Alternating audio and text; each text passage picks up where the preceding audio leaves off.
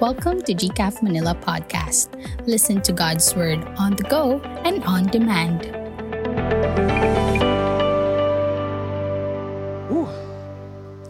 Maraming umaga na tuloy. Magandang umaga po sa lahat. Excuse me, marami kasing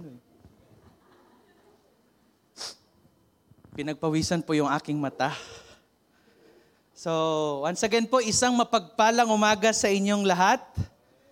Can we greet yung sino man katabi natin, pwede ba nating itap? Sabihin mo, good morning. Ako'y natutuwa at andito ka ngayon. Sabihin mo, pwede English, pwede Tagalog, pwede Bisaya po. Multi-language po tayo dito. At pati na rin po sa aming mga kapatid na sumasama sa pagsamba sa Panginoon through FB Live and YouTube. And also, hindi ko pwedeng kalimutan, thank you music team for leading us in that wonderful worship.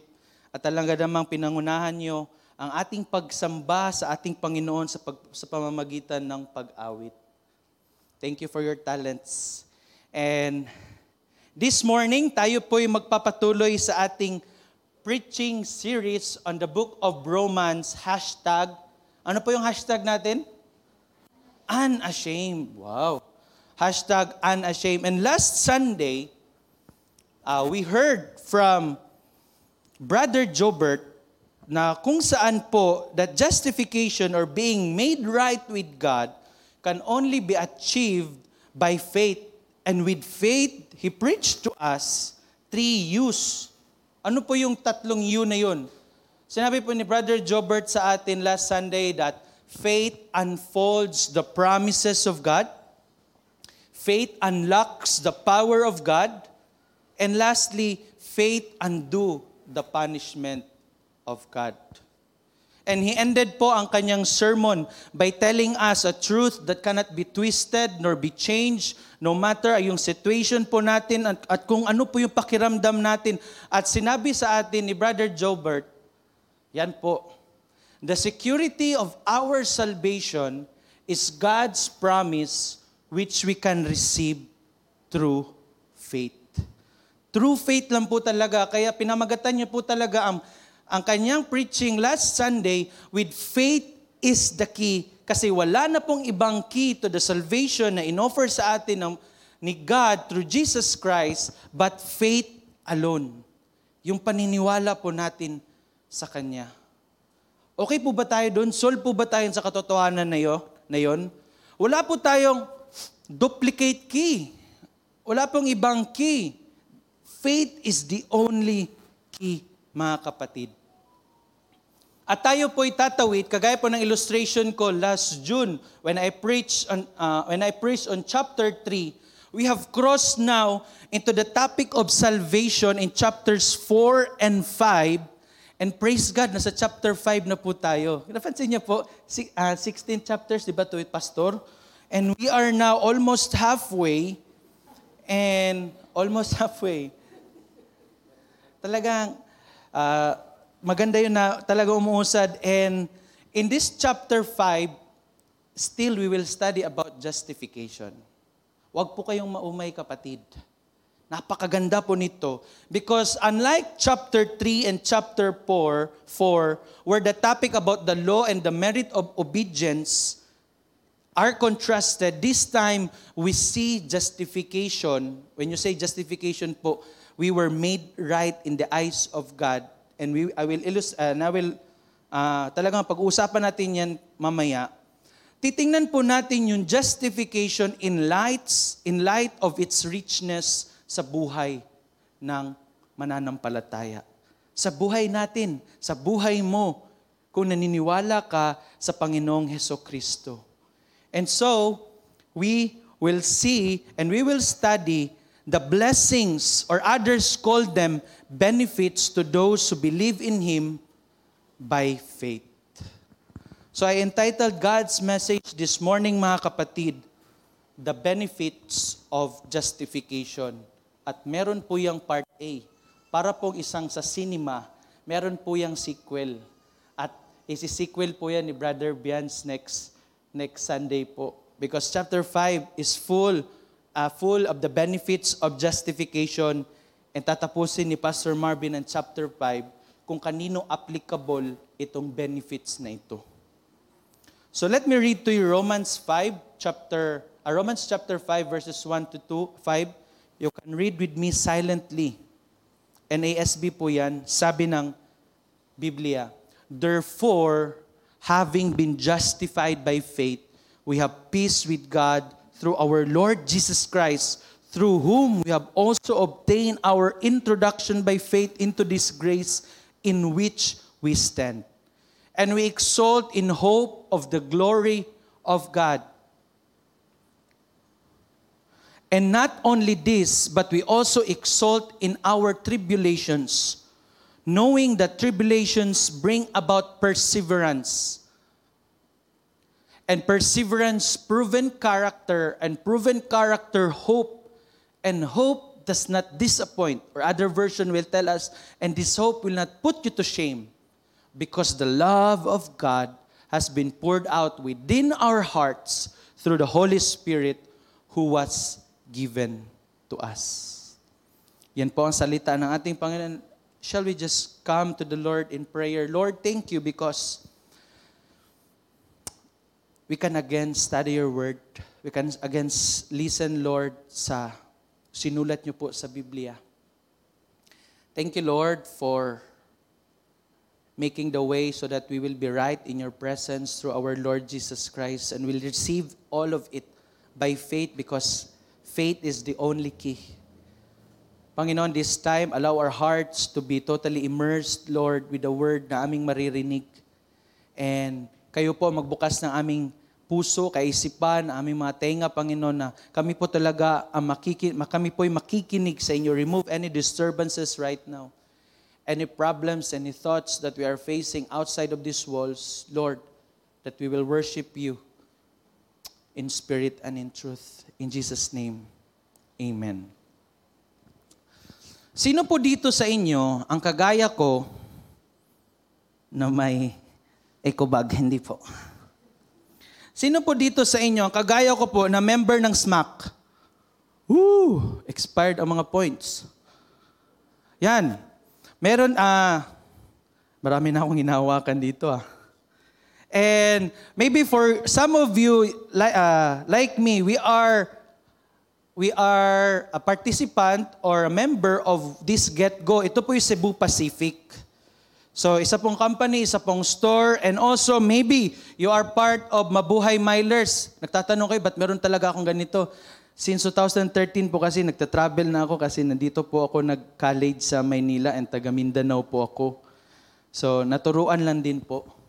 And also maybe some of us here are members of this store, Landers. Sino po member ng Landers? And ang iba po, member din ng SNR. Tumatawa si Harry kasi walang chippy sa Landers, mga kapatid. Naghanap po kami ng chippy na green. At wala daw sa Landers yan. Kaya hindi na rin ako nagpa-member, bro. Don't worry. Kasi chippy na blue yung akin . So sa SNR, matindi pa talaga tong membership niya kasi naka-gold member. I don't know. Siguro gold din yung kanyang cashier. Hindi ko alam. So siguro marami talaga to siya natatanggap at saka maraming benepisyo. And there are a lot of companies and stores that offers membership at bibigyan ka nila lang card because this card will tell you that you are affiliated to them.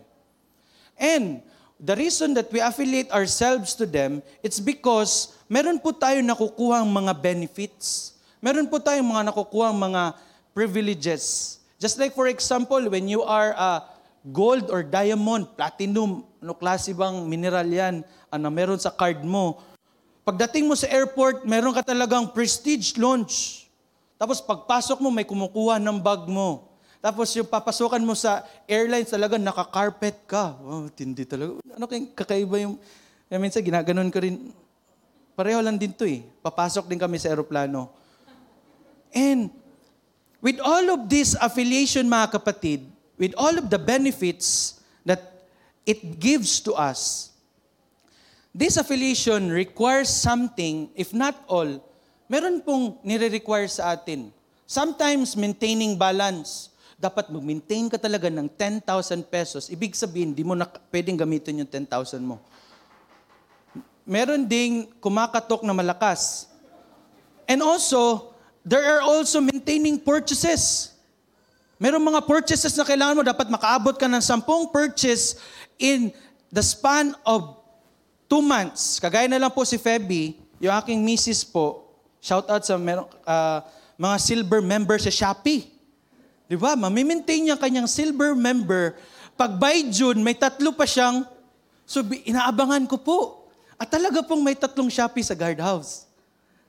Para member po, kasi merong mga free shipping, and it has requirements for that affiliation and also to receive that benefits.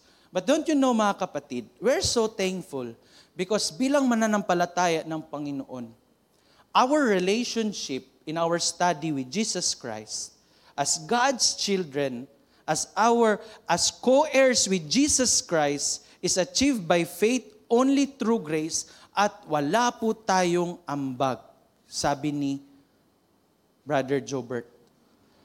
Wala po tayong ginawa, that's why it is grace because it's an unmerited favor. Wala talaga tayong masasabi na because nag-maintain po ako ng 10 souls every month na dalhin sa inyo, Panginoon, then I am really a platinum child of God. Wala pong platinum child of God.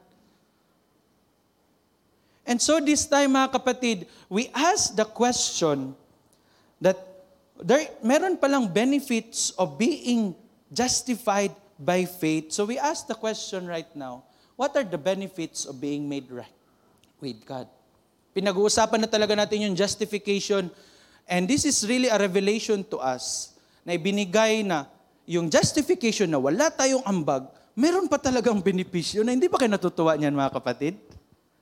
Tipong pumasok na lang kayo, tapos pinigyan kayo ng jacket, pinainom kayo ng kape, binigyan kayo ng tinapay, pinatulog kayo, talagang inasikaso kayo at wala kayong ginawa. You receive that kind of benefit. And so according to the passage that we have just read, the first blessing of our justification in this passage is that we have peace with God. Kaya nga kanina sa kanta, on the last song, na meron talaga tayong peace ng Panginoon, peace with God, and we will never walk alone. And we will, ano pa yun? Yun na lang siguro. We will never walk alone. Yun na lang maalala ko eh. So again, let us remember that the justification is the declaration or the verdict of God making a believing sinner righteous in Christ by faith. Huwag natin kalimutan po talaga yung by faith kasi yan po yung susi. And justification, basahin po natin yung verse 1. Sabi po dito, therefore, ayan, may therefore na naman. Natutunan natin kay Harry na pag therefore, ano kaya ang kinoconnect nito? Kinoconnect po ng word ng therefore is from chapter 3 verse 21 until the whole chapter 4, and it says, yung 2 chapter na po yun, sinamarize lang po ni Apostle Paul in just 4 words, sabi niya. Having been justified by faith. Yun lang po ang pinag-uusapan dun. Na we were made right sa harap ng Panginoon, pinanawalang sala tayo sa harap ng Diyos Ama through kay Jesus Christ. And we have received that kind of peace. Ang peace dito, mga kapatid, anong klaseng peace to, Pastor Jet? Is this an unconscious kind of peace or subjective feeling? I think it is not, and it is really greater than that. Kasi po, ang peace na tinutukoy dito is peace with God. Ibig sabihin, this is a positional peace. Bakit po? Explain ko. Because in the previous chapters, chapter 1, 2, and 3, sinabi po ni Apostle Paul na lahat tayo nagkasala. Bakit tayo nagkasala? It's because of this S-I-N. Sin. And sin has declared a war between mankind and to a holy, righteous God. Nakita niyo po yung picture? Because of this sin, meron po talagang war between mankind and a holy, righteous God. So justification then is the move of God. It's a move of God, not the move of man. Through Jesus Christ, achieving peace with God.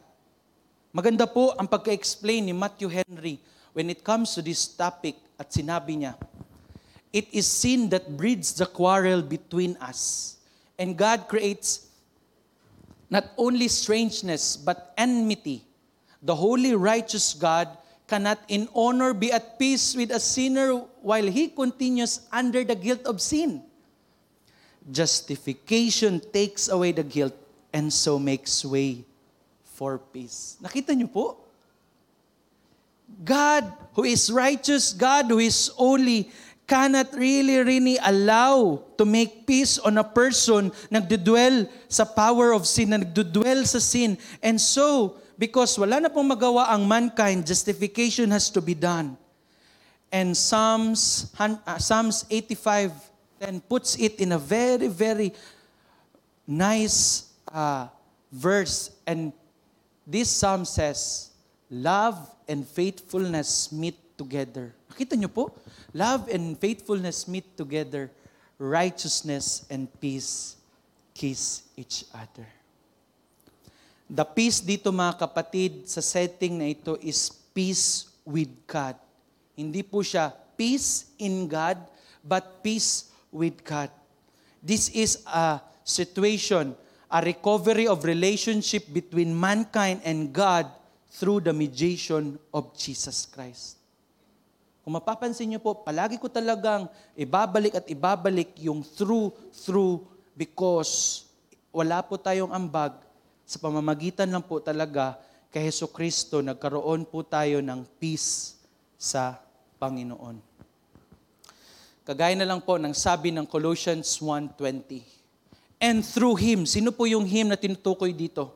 Through Jesus Christ, to reconcile to Himself all things. Ibig sabihin, all things po. Whether things on earth or things in heaven, by making peace through His blood shed on the cross. Ganun po ang ginawa ni Jesucristo, and because of the shedding of blood through His Son, we have peace, we have been justified by faith in God, and now we have peace with Him. Dati pong in war tayo, pero ngayon po, hindi na po tayo at war sa Diyos Ama. Kasi meron na po tayong faith. Meron na po tayong faith. And so, since God initiated to have peace with us, let us enjoy its benefits. Minsan kasi mga kapatid, pag isa kang Kristiyano, parang kinakabahan ka ng gumawa kasi wala ka na tuloy yung peace. Kinakabahan ka na kasi na, tinanggap ko si Jesucristo, pero hindi mo pa rin na fully grasp na ang pagtanggap mo kay Jesucristo ay nagbigay sa iyo ng benefit na kung saan at peace ka na sa Kanya. So hindi po yan natutunan, hindi niya po na-understand kaagad. Kaya po napaka-importante talaga na pumunta tayo sa simbahan, mag-attend tayo ng mga Bible study kasi dyan po natin nakukuha. And we will learn about it. And this peace na binigay na po ng Panginoon, we can enjoy. We can enjoy. Kagaya na po ng kanta, we can always be with God and God will always be with us. God will always be in our side despite our situation, despite kung saan tayo, despite of what we are carrying. God will always be with us. And despite the presence of sin in this world, alam po natin, natutulungan po tayo ng ating Panginoong Hesukristo. God has put away the power of sin in our lives. And the power I'm talking is about the guilt that it causes pag nagkasala po ang isang Kristiyano. Because of our fallen nature, nagkakasala pa rin tayo. But because we have understand na meron tayong benefit package, hindi ko pala nagamit to. Pagalitan pa naman ako ng asawa ko pag hindi ko nagamit to. So yan po, may benefits po tayo, hindi po offering box to.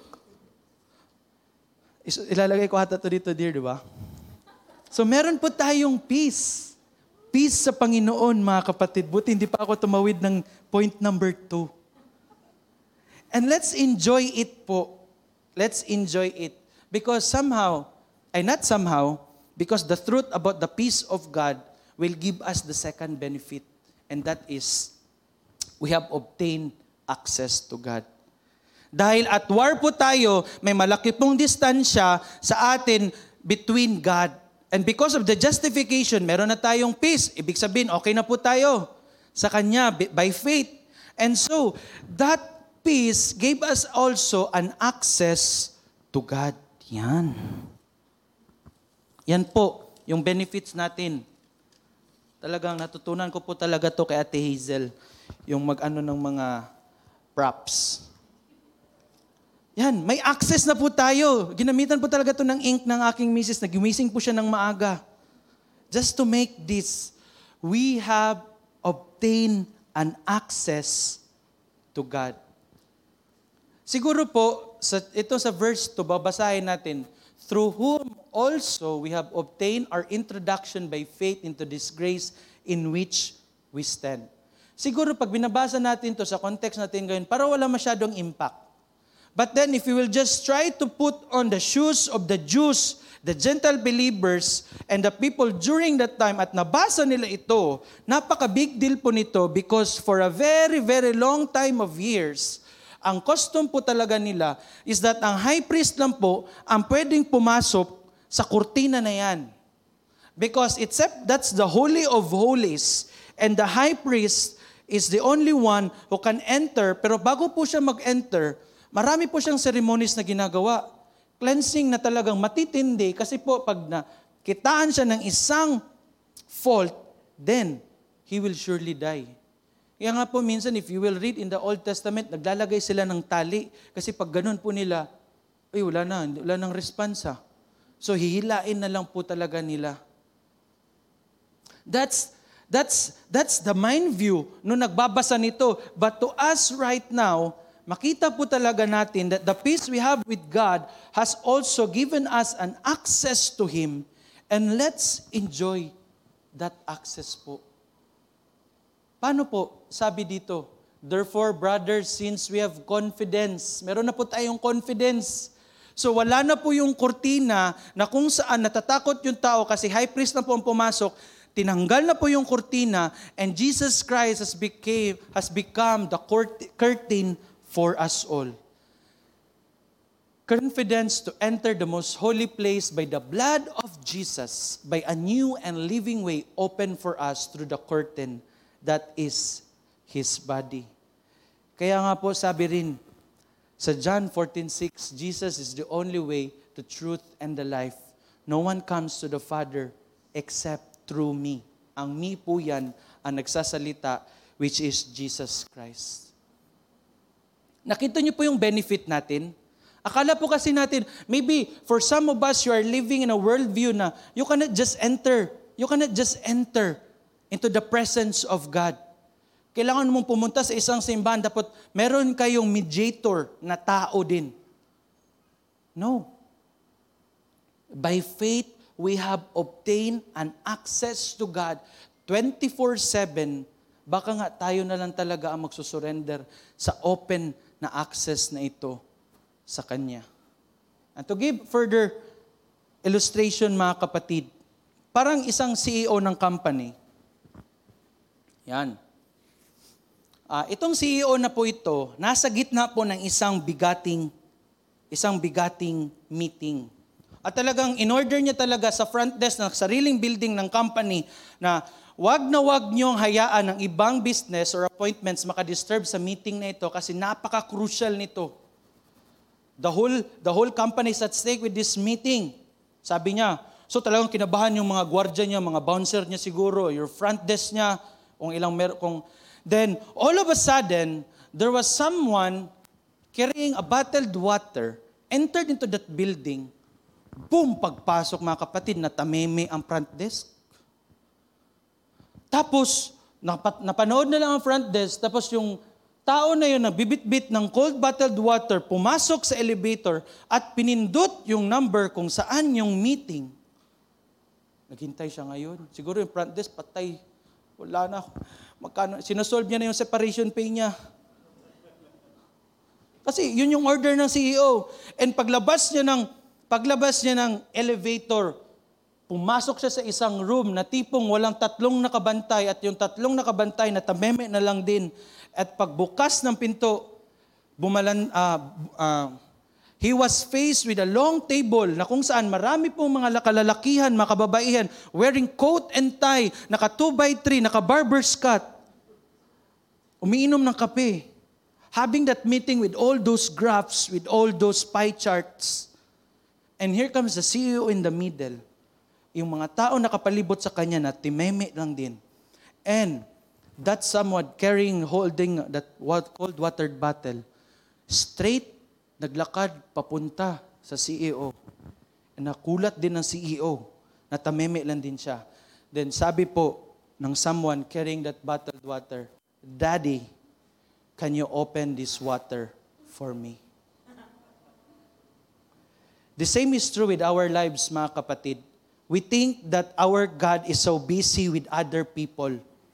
Ba't pa ako pupunta sa Kanya? Busy siya dun eh. Mas nakakarapat dapat talaga yung bigyan ng pansin ng Panginoong Hesukristo ng Diyos Ama. Sino po ako? Minsan kasi we are so clouded na yung presence ng Panginoon hindi natin ma-access kasi merong front desk na nakalagay na hanapan ka ng ID, na hanapan ka ng mga justification na kung saan allowed ka bang pumunta sa floor na ito kasi andyan si God. And pagpasok mo pa talaga doon, meron pa talaga mag-i-interview sa'yo. No. Our faith in God has allowed us to obtain access with Him. Just like with this little boy carrying a cold water na pwede niya namang ibigay sa front desk, tulungan niyo po akong i-open ang bottled water because I want to drink. But he knows that he has a relationship na yung bibigyan niya ng tubig, ng bottle na ito, ay hindi talaga siya aayawan kahit anumang mangyari. Kasi tatay niya po ang magbubukas ng bottled water. The same is true with our difficulties in life. Akala natin hindi kaya ng Panginoon kaya binibigay natin sa iba. Humahanap tayo ng tulong. And minsan, magaling din po tayong tulungan ang Panginoon. And we fail. We fail miserably in that kind of attitude in life. Kaya po, napaka-importante talaga ng faith because all of this is because of the faith we have in Jesus Christ. This is the privilege that we have, that we can enter into His heavenly privilege to this holy place through the blood of Jesus. So mga kapatid, are we accessing this kind of benefit sa buhay natin? Because this access to God has allowed us to receive the grace na Kanyang binibigay para sa lahat. Mga kapatid, it opened the way for grace na makita natin at talagang matamasa natin to, ma-enjoy natin ito sa buhay natin. And just think of it. If talagang na-master na po natin yung pag-access sa Panginoon, alam niyo po bang, nakikita yan ng iba? Wow, sabi niya, ano kayong ginagawa nito niya? Tapos ang daming problema, tapos pagdating sa opisina next time, sikwi-sikwi pa, ganun-ganun na lang siya, para walang problema. Because, sabi niya, bro, ano bang ginagawa mo bro? Parang tipong kayang-kaya mo yung pressure, tapos napaka-excellent ng outputs mo. Pasok na naman. Halika bro, share ko sa'yo. Kasi ganito yan. Wow, ang ganda po nun. This is not just a blessing to the life of the believer, but also for those na hindi pa po nakakatanggap kay Panginoong Hesukristo because this benefit talagang magmamanifest po sa buhay natin. At makikita, makakurious sila, and that's the time, marami pa pong makakatanggap ng benefit na ito by faith. So the first benefit of justification is we have faith, we have peace with God. Second, we have obtain access, and pangatlo po, we experience a glorious hope. We experience a glorious hope. Sabi nga po, sabi dito sa Romans chapter 5, yung second part ng verse 2 hanggang 5, we exult in hope of the glory of God, and not only this, but we also exult in our tribulations, knowing that tribulation brings about perseverance. Perseverance, proven character. and proven character hope. And hope does not disappoint because the love of God has been poured out within our hearts through the Holy Spirit who was given to us. Meron na po tayong peace, then meron na rin po tayong access sa Kanya. And this access of God has brought us into a standing na kung saan we experience the full grace of God. We receive it, and this grace of God has allowed us to have a glorious hope. Meron po tayong pag-asa. At napaka-importante po nito because in the world that we live right now, which is so hostile, and marami po talagang mga temptations, marami po talagang pwedeng gawin ang kaaway so that we will be tested. But then it is so clear that we can put our hope in God alone. We see the hope of the glory of God that is yet to be revealed in the lives of those who believe Him. Gusto ko po talagang tirahin itong chapter, itong hope of the glory of God, but we will discuss that on chapter 8 at pahapyaw po ng glory na yan. Sabi po sa Romans 8:22 to 25, we know that the whole creation has been groaning as in pains of the childbirth right to the present. Not only so, but we ourselves. Talagang grabe yung tribulation, grabe po yung pahirap. Who have the first fruits of the Spirit grown inwardly as we wait eagerly, ito po, for the adoption as sons and the redemption of our bodies. Ibig sabihin lang po nito, pagtatawid na po tayo sa chapter 8, we will really have that opportunity that we will be adopted truly in the presence of God, na talagang papasok na po tayo sa Kanyang presence na wala na pong iwanan. And we wait patiently for it. For in this hope, we were saved. But hope that is seen is no hope at all. Who hopes for what already, but for who hopes for what he already has. But if we hope for what we do not yet have, we wait for it patiently. This is the reason we rejoice in this hope, because the grace of God, nung dati, kagaya po ng isang pinto, nakasarado po talaga yung glory ng Panginoon. But because of the grace, because of the access and the peace we have with Him, na konting, nabuksan na po siya konti, mga 1/4, tapos yung grace po, nagbibigay ng lock, para hindi na po siya bumalik. And right now, we see a glimpse of that grace, and because of that hope, until such time, we will live na kung saan mag-swing wide po yan. And we will see the glory of God in our lives. And to further this point, sabi po ni John Collenberger and Kenneth Barker sa kanilang commentary, peace with God does not necessarily bring peace with other people. Kaya po, it's not with other people talaga, it's between God first. The actual conditions of life, especially for believers in the midst of a hostile society, are not easy or pleasant. Tama po ba? But the knowledge of acceptance with God, of grace constantly supplied, and of the prospect of future glory enables believers to exalt in face of sufferings. Kasi sinabi po ni Apostle Paul that we will not just have the hope of glory, but also we will rejoice in our tribulations in line of the hope that we have. Kasi po, talagang reality na pag tinanggap mo sa Jesucristo, huwag mo sabihin na hindi ka na makaka-experience ng suffering. You will really face it. But then, the difference that we have from other people is that we have hope in God. Paul uses sufferings, which is a reality in our lives, to present a desired transformation to the life of a believer and seen as a benefit in the eyes of faith. Minsan kasi try na po ba kayo na, Lord, why are you giving me this kind of suffering? Pahirap, Panginoon. Akala ko ba, Lord, in your presence, there are bed of roses. Hindi po si Jesus na nagsabi nun, kanta po ang nagsabi nun. Kinumbine mo lang po. So Apostle Paul exhorts to us about suffering in a way na kung saan, in the eyes of faith, this suffering will really bring or allow us to hope more in God.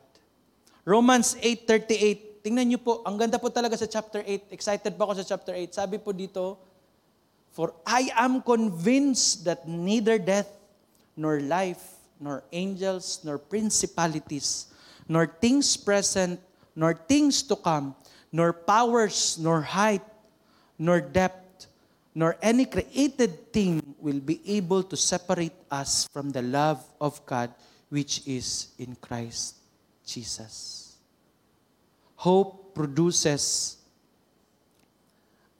suffering benefits the believers because it produces perseverance. Basa ako ng basa, wala pa pala. Yan po. In our hope, because we have this kind of hope, nagpe-persevere po tayo kasi alam po natin na walang anuman po dito sa mundo ang makakapag-hinder, talagang tanggal ng promises ng Panginoon sa atin. Kaya sinabi ni Jobert talaga last week, faith unlocks the promises of God. Unlocks, ibig sabihin na unlock na siya, nasa atin na po. At minsan, tayo na lang po nagdududa, para ba talaga ito sa akin o pala sa kanya? Or yung lock lang para sa akin, hindi yung laman. Mali po yun mga kapatid. It unlocks, so it opens the way, it opens this grace na kung saan matatamasa po natin yung presensya ng Panginoon kahit nandito po tayo sa mundo because of His love na talaga pong itatapik natin later. Suffering benefits the believer because it produces perseverance, and perseverance will produce proven character. Sabi po ng proven character, it means tested character. It has stood any external and even internal forces trying to change the person to not glorify God. Isang illustration na lang po. Alam niyo po ba na ginamit ni Apostle Paul, ang tribulation comes from a Latin word, tribulum. And tribulum, during that time, it's a heavy, ibig sabihin mabigat, heavy piece of timber with spikes in it. Ganyan po. Yan. Yan po ibig sabihin ng tribulum na kung saan galing po yung tribulation. And with spikes, used for threshing the grain. Ibig sabihin po, pag yan po yung mga grains, ilalapag po yan, hihilain po yan, and the spikes will separate the wheat from the chaff. Nakita nyo po? Hindi pala madaling proseso niyan. Ewan ko lang po, pag yan ang nilapag sa likod ninyo, talagang magse-separate din po yung laman at saka buto. Sa tindi po niyan. So this is the hard process of separating the wheat from the chaff. And the same is true as we go through tribulations, mga kapatid, and depend on the grace of God, the trials will only purify us and help to get rid of the chaff. The trials will purify us and remove those unnecessary character, unnecessary things in our lives, unnecessary relationships that we have, and become the best version of us that brings glory to our God. Kaya nga po, let's thank God. Sabi sa James po, consider it pure joy when we experience trials. And proven character, this time po, it produces hope. Tingnan niyo po, tingnan yung mindset ni Apostle Paul. Alam niya rin kasi na sinusulatan niya tao din eh. So marami din silang pinagdadaanan during that time. So with all of this suffering, produces perseverance, character, and hope. This then amplifies the next product of suffering to the life of a believer to experience really a glorious hope. Sabi po ni verse B, isa pong commentary. Sabi niya, the true Christian not only has a hope for the future, but he has confidence in the present trials of life. The formula looks like this. Testing plus Christ equals patience. Patience plus Christ equals character. Or experience character. Experience plus Christ equals hope. Note that we do not glory over trials or about trials, but we glory in trials. Napakaganda po. So wag natin sabihin mga kapatid, itong trials, Sinadya to ng Panginoon. Or talagang ito ay makakapagpatinag po sa atin para hindi tayo magsamba sa Kanya. Let's look at it in the eyes of faith and use these sufferings or trials as an opportunity pa talaga mag-hope sa Panginoon and bring glory to His name. And napakaganda po nito. It is a glorious hope, sabi pa. And hope does not put to shame or disappoint. Why? How? Kasi napakaganda po. Inen niya po ito with saying, because the love of God has been poured out within our hearts through the Holy Spirit who was given to us. It is a glorious hope, mga kapatid, because it is founded on the love of God. You and I may have been in a position na kung saan meron po tayong human hope. Remember that. We have hope from other people. And ano po ang nangyari sa atin? We got disappointed, hurt, and sometimes placed us into a position of shame. Pero ito pong hope na meron tayo sa Panginoon, 100% fault-free. Walang expiration, walang condition, walang exemption, and most of all, walang human effort to maintain that hope. It's all by the grace of God alone. Through faith. Through faith po. By faith in Christ. You and I have a glorious hope in Christ. It is a benefit that we have obtained because of justification. Ito po yung benefits ng justification. We have peace with God. We have obtained access to God. We have a glorious hope. And napaka-importante po ng faith.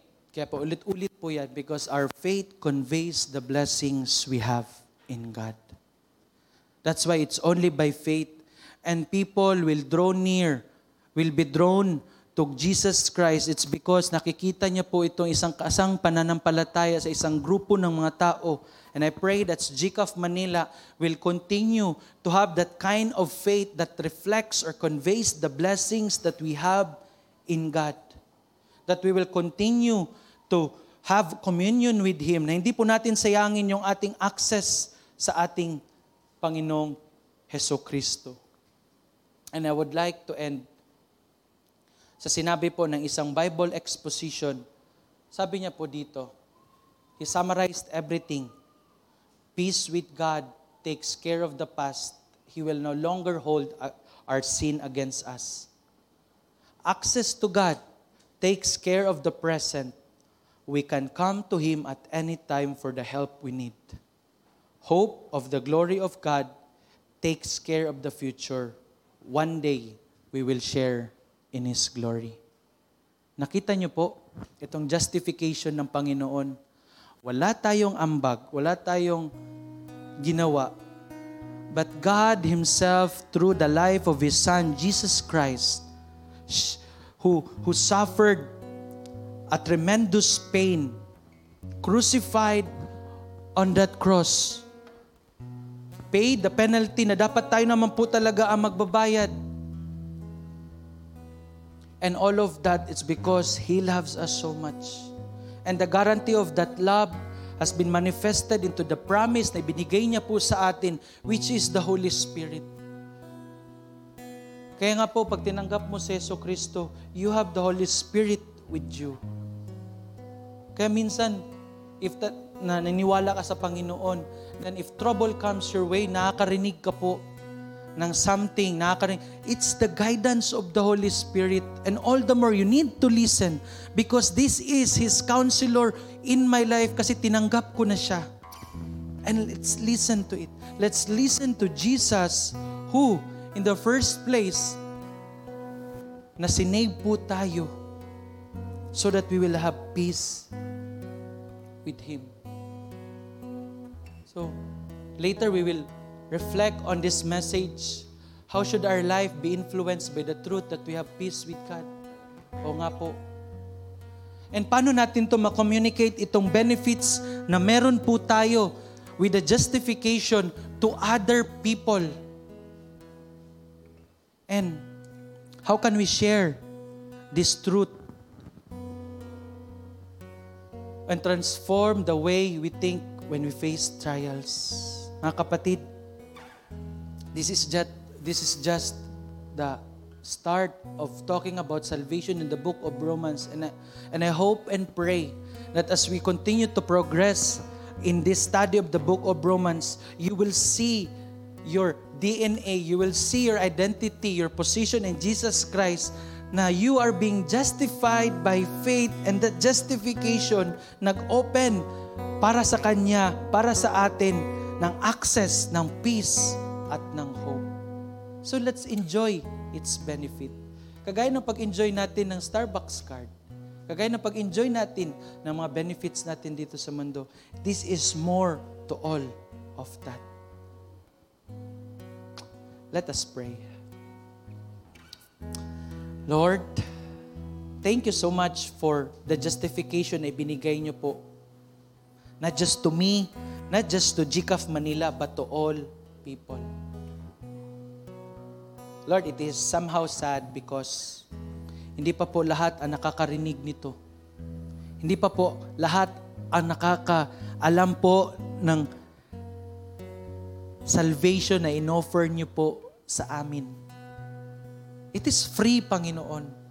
And so right now, tulungan niyo po kami bilang isang simbahan, bilang mananampalataya, na kung saan, Panginoon, we will share this truth to other people. Because we know right now that it has benefits.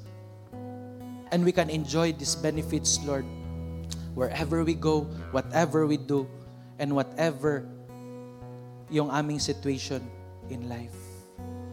Thank you so much for your word, that it continues to equip us, it continues to transform us, and it will continue, Lord, to bring glory to your name. I pray that as we go through this book of Romans, we will be transformed by your word, Panginoon. Thank you so much. Thank you so much. In Jesus' name we pray. Amen. Join the GCAF Manila community on Facebook and other social media platforms for more. Together, let's continue to obey beyond borders.